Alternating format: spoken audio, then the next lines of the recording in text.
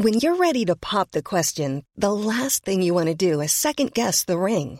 At BlueNile.com, you can design a one-of-a-kind ring with the ease and convenience of shopping online. Choose your diamond and setting. When you find the one, you'll get it delivered right to your door. Go to BlueNile.com and use promo code LISTEN to get $50 off your purchase of $500 or more. That's code LISTEN at BlueNile.com for $50 off your purchase. BlueNile.com, code LISTEN. Hey, I'm Ryan Reynolds. Recently, I asked Mint Mobile's legal team if big wireless companies are allowed to raise prices due to inflation. They said yes. And then when I asked if raising prices technically violates those onerous two-year contracts, they said, "What the f*** are you talking about, you insane Hollywood ass?" So to recap, we're cutting the price of Mint Unlimited from $30 a month to just $15 a month. Give it a try at mintmobile.com/switch. $45 up front for 3 months plus taxes and fees. Promo rate for new customers for limited time. Unlimited more than 40 gigabytes per month. Slows full terms at mintmobile.com. No matter where you are in the world, when you think of the Blitz, you think of the Blitz on London. The two are synonymous, and not without reason. You know, you go back to September 7th, Black Saturday in 1940, and Luftwaffe raids left 430 people dead and 1,600 injured. And this was just the start of 57 consecutive nights and days of bombardment. So it's understandable why when we think of the Blitz, we think of London. But the truth is that the heavy bombardment of Britain involved so many towns and cities across the country, from Plymouth in the south to Swansea in Wales, to Belfast in Northern Ireland, the Blitz of Belfast, to Clydebank in Scotland, or all up the east coast from Hull to Newcastle. There was bombing by the Luftwaffe throughout the entirety of the Second World War. I'm fascinated by these forgotten blitzes, and so I headed up to Newcastle to speak with an expert on the Blitz of the East Coast.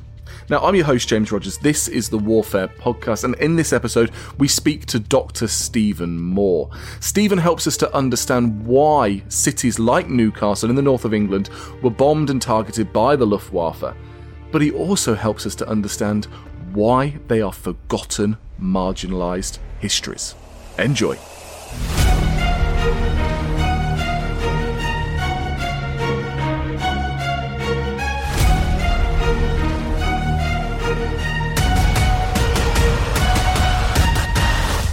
Hi Stephen, welcome to the Warfare Podcast. How you doing? Thanks for having me, James. Not a problem at all. We are in person. This is always what I love doing, and I get to talk about a topic that I'm so incredibly passionate about, and that is the Second World War bombardment of the UK. And we're here, we are in Newcastle. I have been fascinated by this for years. As our listeners know, I go on about this quite a lot. I did my PhD up at the University of Hull. That's down from here, James. All right, yeah, I'm from down south, so it's always up. All right, it's down from here, yeah. Down at the University of Hull. And one of the things that fascinated me when I first went there was the really obvious gaps in the houses, the ominous piles of rubble. And then when I went down to the archives and started looking into this more and more, I was dumbstruck by the fact that 9 out of 10 buildings in Hull were damaged or destroyed during the Second World War. And everything I'd been taught about the Luftwaffe bombing of the UK was, you had the Battle of Britain, you had then the attempts to destroy London, the Blitz and that Blitz spirit and the fortitude of the South. But of course, as a result of Britain's attempts to push Hitler back, to knock him on his heels, to give him a blow, they realised that actually, you know, they'd take on an easier target. They'd take on Stalin, they'd take on the Soviet Union. The rest is history. You can almost jump to Operation Husky, move into Italy, you can jump into 1944, Normandy invasions, and the war is won. But none of that is true. The historiography of the bombardment of Britain during the Second World War is incredibly loose. It has some gaps in it, doesn't it, Stephen? I don't think it's loose. I just think it's London-centric. London-centric. Why is that? You talked about the bombing of London. Obviously, government centres were in London, so all the propaganda was centred around London. And even when you get into 1941, when the bombing focus tips away from London and more cities are getting bombed in the provinces rather than in London, the central narrative is still the bombing of London. So you get the 11th of May raid, 1941, on London, which was the largest raid on London, which lots of the historiography incorrectly slates as being the last raid of the Blitz, which it wasn't. But the historiography then tends to forget about bombing of the UK until you get to 1944, when it's the V1 and V2 attacks against, guess what? London. Yeah. I grudgingly admit that there is some kerfuffle about Baedeker raids in 1942, but that very quickly fades away. So there's this big gap from May 1941 to the end of 1943, which has been completely under-researched. That was the period that I chose to do for my PhD research, and I was shocked just how few secondary sources there were. I literally had to go back to the archives and go back to records that people hadn't looked at for maybe 50, 60 years since the official histories were written, to actually go back and correct some of the mistakes that the official historians had made, possibly because they didn't have access to all the records that I had that weren't centralised enough. But even so, there was a lot of mistakes made in the conclusions that they drew from that period in between May 1941 and the end of 1943. You see, this is the interesting bit, isn't it? Because when you do go to those local archives, there are just mounds of information. And everyone in that society of a certain age knows that local story. They know about the bombardments that happened. They know how heavy it was. Yes. They know the cost to life. And they know the regions that were just flattened by it. And of course, the scars are still there today. You go to Swansea. You can head up to Newcastle. You can go to Hull. You can go down to Plymouth. Every part of the United Kingdom was at some point hit, even over in Northern Ireland. You look at Belfast had two very big raids, yeah. Exactly. But like you say, none of that seems to be particularly centralised. But the question I've got for you is, I understand the Battle of Britain. I understand the reasons why the Luftwaffe were trying to knock out the RAF and a real big focus on hitting the airfields in particular. Then I understand the Blitz on London. I understand the morale bombing and the idea behind area bombing, morale bombing. You destroy the morale of the people, you force them to tell their leadership to capitulate, and you also destroy the war-making capacity of your enemy, right? But when it comes to the bombing of all these disparate and distant places all across the UK, do we know much about what the Luftwaffe strategy was, what their aims were, and why they continued to target these towns, these cities, these regions, even though actually they probably could have done with moving their resources to the Eastern Front by 1942 and through? Well, General Halder described it as blockade bombing, trying to knock out ports so you couldn't unload food and equipment, also interfering with industry, especially the aviation industry, and trying to have a serious effect on the economic structure and infrastructure of the country. So this is, in essence, a new way of trying to starve the nation. Yeah, it was designed to be a combined campaign. You would have the air offensive against the ports, and you'd also have the U-boat campaign to actually sink the ships before they could actually bring the supplies to the ports. And between the two, it was designed to starve the country of resources, not just food, but the resources needed to make war. So they were quarantining the country. Pretty much, yeah, it's a good description. Our little island, caught between the North Sea and the Atlantic, is surrounded on all fronts.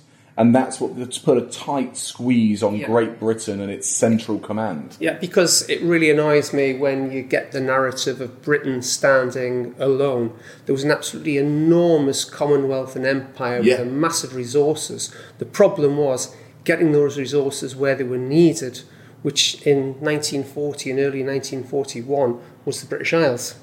And the Germans were out to try and prevent that from getting there. I mean, we're going to rewrite so much of the history here in the next 20 minutes or so. But does that mean we should rethink the importance of the Atlantic convoys as well then? We talk about going from America to resupply the Soviet Union. Was it also about resupplying us? Yes. If you couldn't get the supplies to the UK first, then they were going to go nowhere else. So you couldn't send any aid to Russia, even though we're talking slightly early for Russia here. Yeah. And also you couldn't get supplies to the Middle East, because obviously you were starting the campaign in the Western Desert. Unless you could get resources there, that was going to be another problem as well. The Mediterranean was blocked by this time, so you had to go all the way around Africa. So again, that gave more opportunities for those to be interfered with.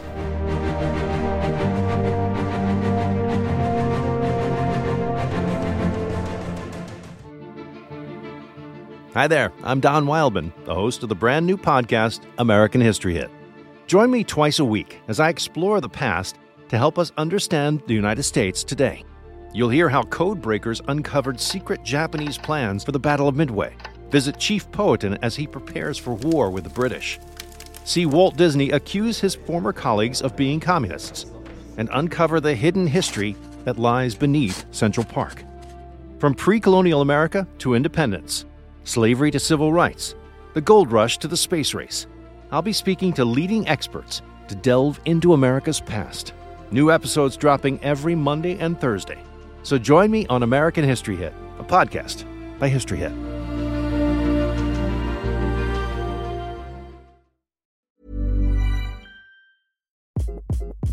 Hi, this is Craig Robinson from Ways to Win, and support for this podcast comes from Invesco QQQ, the official ETF of the NCAA. Invesco QQQ is proud to sponsor this episode, and even prouder to provide access to innovation for the last 25 years. Basketball has had innovations over the years, too. We're seeing the game played in new ways every day. Learn more at Invesco.com/QQQ. Let's rethink possibility. Invesco Distributors, Inc.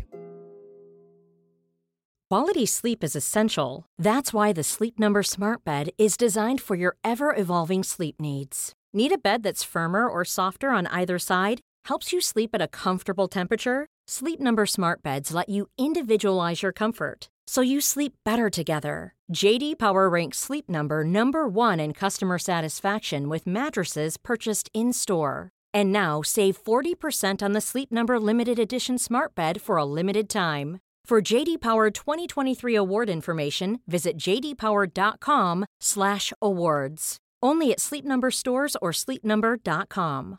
Mother's Day is around the corner. Find the perfect gift for the mom in your life with a stunning piece of jewelry from Blue Nile. From timeless pearls to dazzling gemstones, Blue Nile has something she'll adore. Need it fast? Most items can ship overnight. Plus, enjoy guaranteed free shipping and returns. Don't miss our special Mother's Day deals. Save big on the season's most beautiful trends. For a limited time, get up to 50% off by going to BlueNile.com.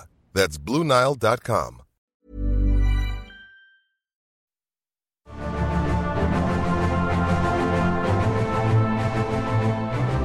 So take us into a bit of detail about some of these secret blitzes and bombardments that have been forgotten by history. What should we focus on to try and understand this story? I think the first thing to focus on is to make the point that the Blitz did not end on the 11th of May 1941. There was a lot more raids took place, including what are classed as major raids, when the intention was to drop more than 100 tons of bombs on a single target in a single night. There was 4 more major raids between the 11th of May 1941 until the last one in the middle of July, which is actually at Hull. That was the last major raid against the UK in 1941. So where were the other 4 then? Was it London? No, London didn't get another one. There was one at Southampton. There was one at Birmingham. But then after that, you still got raiding going on. Bomber units are cycling back to Germany to get re-equipped and then are heading to the east because they're going to be supporting the invasion of the Soviet Union. But the bomber units that are left are actually stepping up operations against the UK, flying more raids to compensate so that the British won't actually think so many units are actually being withdrawn. Right. Of course, they don't realise that Enigma's been broken and the British are reading their air signals anyway. Yeah. But the whole point is, the Germans are deliberately bombing more often in order to disguise the fact that they're actually relocating their units for the invasion of the Soviet Union. So the last raid that actually takes place is after the Soviet Union gets invaded. There's July the 27th against London, which isn't a major raid. There's about 70 tons of bombs dropped. There's a about 100 people killed in London, but it was described as being a very scattered and inaccurate raid. But of course, London's such a big target. You're going to drop bombs, it's going to hit people and it's going to kill them. So my research proposes that raid in July against London is actually the last raid of the Blitz. So instead of the Blitz ending in May 1941, it ends in July 1941. But that's not the end of the bombing of Britain, is it? No, it isn't. So there's a sequence of 12 raids that start in August 1941, going through to December 1941, which I've proposed is the East Coast Blitz. They were predominantly against targets on the east coast of England. There was 7 in the northeast, 2 at Hull, and then there was 3 other raids, which were all very inconclusive. The conclusive raids were the ones on the east coast, mostly because it was easier to locate the targets and bomb them rather than stooging all over the UK in bad weather, trying to actually find a target in the first place. Would they do the same as they did in Hull? So when the Luftwaffe came in to bomb Hull, they would use obviously there's blackout, so they would use the reflection of the moon off the Humber estuary as they came in, and they'd also use that to guide them into Coventry and to Birmingham. Yeah. Would they do the same when it came to Newcastle, for example? Would they use the Tyne? They would use the Tyne. The only problem is you've got the Tyne and Wear estuaries, which are only 8 kilometres apart. Often the bombers would bomb the wrong target. They'd be going for Sunderland and they'd bomb Newcastle. But this was an old tradition going back to the First World War.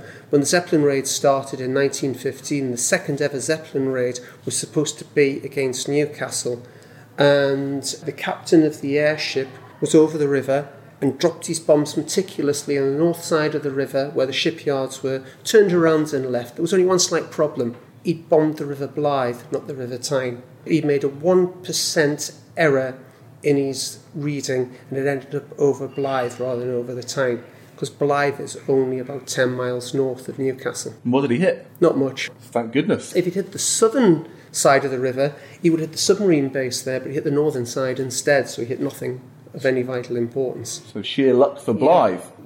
That was one of the major problems in the northeast, was that bombers invariably ended up bombing the wrong river, or even if they got over the right river, the Tyne's quite annoying because it's got lots of very similar sweeping bends through the river, so you could end up bombing in the wrong place. There was places further on in Northumberland got bombed when the Germans thought they'd actually bombed the shipyards in Gateshead, but they were about 5 miles too far inland. Unlike Hull, which is, of course, as you know, it's Kingston upon Hull, because it's on the River Hull. You've got the Humber estuary, and the River Hull goes along the northern end of the Humber estuary, and the industry at the time was in a narrow zone either side of the River Hull, which presented a really, really good target for German bombers. They could bomb that river or they could bomb the docks. That didn't happen at Newcastle. Inevitably, bombs went in the wrong place. The local authorities were quite perplexed that they were dropping bombs on the beaches. No strategic target on the beaches? No, definitely not. So what were they aiming for here in Newcastle and across the Tyne and Wear area? What's the industry here? The targets in the north really should have been the Tyne and the Clyde, because 46% of major Royal Navy warships had been built either on the Tyne or on the Clyde. And any first-year naval cadet with a copy of Jane's fighting ships could find this out. Yeah. So it's quite perplexing, but the first time the Luftwaffe come further north than Yorkshire is in 1941 when they bombed Glasgow. You've also got lots of heavy industry at Newcastle. There's coal mining. The coal has to be sent through the East Coast convoys going down to London, and this is constantly happening. So any way you can disrupt that flow of supplies or that production is obviously going to have a knock-on effect to the war effort in general. And in their attempts to do that, are there any particular nights that have gone down in history, gone down in folklore here in Newcastle that we need to know about, that we need to inform the world of, that have been forgotten? Well, it's the 1st of September raid 1941 that took place against Newcastle. From where we're sitting at the moment, about 500 metres east of here, was a goods station on New Bridge Street, which was an absolutely massive station. It was used as a storage yard for rations as well. And on the 1st of September 1941, KG-30 turned up and attacked it. They managed to put 2 direct hits on the goods yard, which completely demolished it. Loads of supplies were lost. I particularly like the fact that the official history says that 30,000 cigarettes were burnt in the raid. Just shows what the priorities were differently in those days.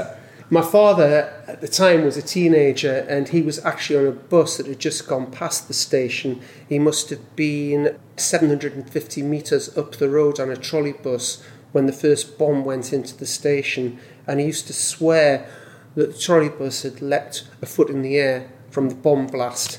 He was probably exaggerating. I mean, I was a small child at the time, but he definitely was affected by that. And my grandmother always used to talk about there being a smell of bacon in the air for days afterwards because of all the rations that were stored there. And when you think about it, the amount of bacon that people got a week, it was something like 4 to 6 ounces. You can just imagine the smell, and they're thinking what a cruel trick it is because they can smell cooked bacon, but they haven't got any to eat.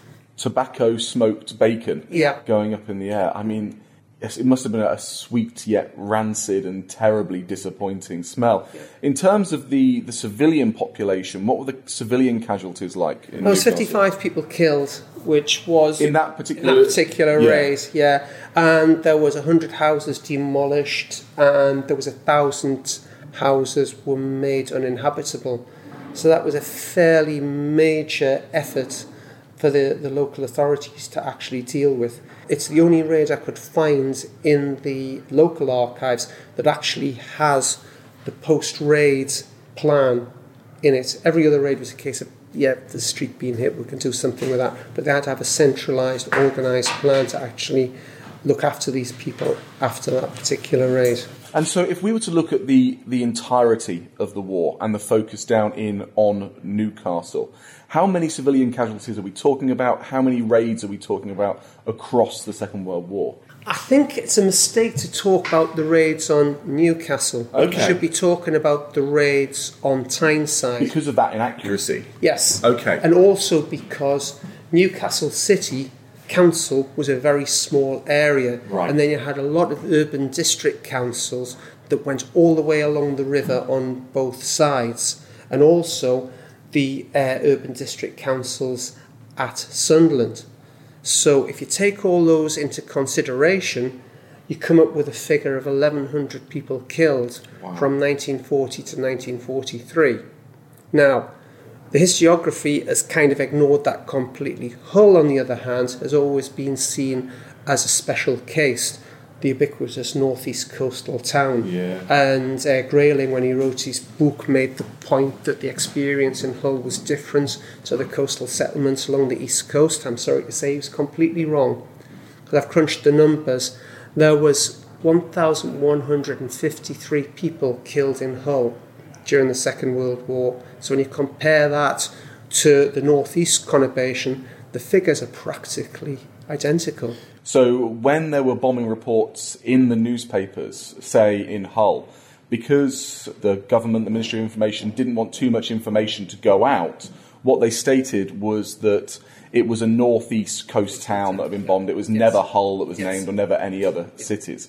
And so this is another reason why it's all been forgotten from history. Because when you're not reporting it in the national newspapers and it goes into the newspaper archive, well, that's how history is erased and silenced. Because of the anonymisation, which I can understand why they did, because they didn't want to let the Germans know if they were hitting the correct target. It's meant the knock-on effect of that has been that it's anonymised the bombing, and it means the experience, especially of civilians under bombing, has been forgotten about. And did the civilians in Newcastle and the broader Tyneside area, did they feel like they'd been forgotten about? You know, you had Churchill walking the streets of Coventry, Coventryisation, you had the fortitude of the Blitz spirit. Where's the Newcastle spirit? Probably in the pub, to be perfect. Yeah, all right, yeah, literally. Yeah, no, that makes sense. Stephen, thank you so much. We've hopefully started to right a historical wrong. We're not going to be too ambitious, but maybe we can bridge some animosity between the North and the South as well. Yeah, maybe. Stephen, thank you so much for your time. Thanks very much, James. Thanks for listening, but before you go, I've got a very exciting special offer for Warfare listeners. Over on History Hit TV, we're building the world's best history channel on demand, and we want to share it with you. When you sign up for a monthly subscription using the code WARFARE, you'll get two things. You'll get 2 weeks free, followed by your first 3 months with 50% off. We release 2 exclusive new documentaries every week, including my new series, Traces of War. And you'll get access to every episode of our ever-growing podcast network, ad-free. So you can listen to Warfare without the interruptions, but also to all our shows like Matt and Kat on Gone Medieval or Tristan on The Ancients. To sign up, just follow the link in the show notes. A lot can happen in 3 years, like a chatbot may be your new best friend. But what won't change? Needing health insurance. United Healthcare Tri-Term Medical Plans, underwritten by Golden Rule Insurance Company, offer flexible, budget-friendly coverage that lasts nearly 3 years in some states. Learn more at uh1.com. When you make decisions for your company, you look for the no-brainers. And if you have a lot of mailing to do, Stamps.com is the ultimate no-brainer. It streamlines your processes to make your business more efficient, which makes you less busy. Mail checks, invoices, legal documents, and everything you need to keep your business running with Stamps.com. Seamlessly connect with every major marketplace and shopping cart. Schedule package pickups and see your cheapest and fastest shipping options from different carriers, with rates up to 89% off USPS and UPS rates. And with the Stamps.com mobile app, you can take care of mailing and shipping wherever you are. Make the same no-brainer decision as over 1 million other businesses with Stamps.com. Sign up with code PROGRAM for a 4-week trial, plus free postage and a free digital scale. No long-term commitments or contracts. That's Stamps.com. Code PROGRAM. And before you go, remember, as a Warfare listener, you get a special discount at History Hit. Subscribers get access to blissfully uninterrupted, ad-free podcasts and thousands of hours of history documentaries. You've got everything from the American Revolution to my own documentaries like Traces of War, Weapons of War, and 24 Hours in Normandy, where I follow in the footsteps of the Green Howards on D-Day, from their beach landings to being awarded the Victoria Cross, and all the way through their first day where they made it 7 miles inland, further than any other British or American unit. So head over to historyhit.com/subscribe or follow the link in the show notes and use the code WARFARE to get 50% off your next 3 months. That's the code WARFARE to get 50% off. And if you're an Apple listener, you can subscribe for new ad-free episodes within the app. So give it a go. I know you're gonna love it.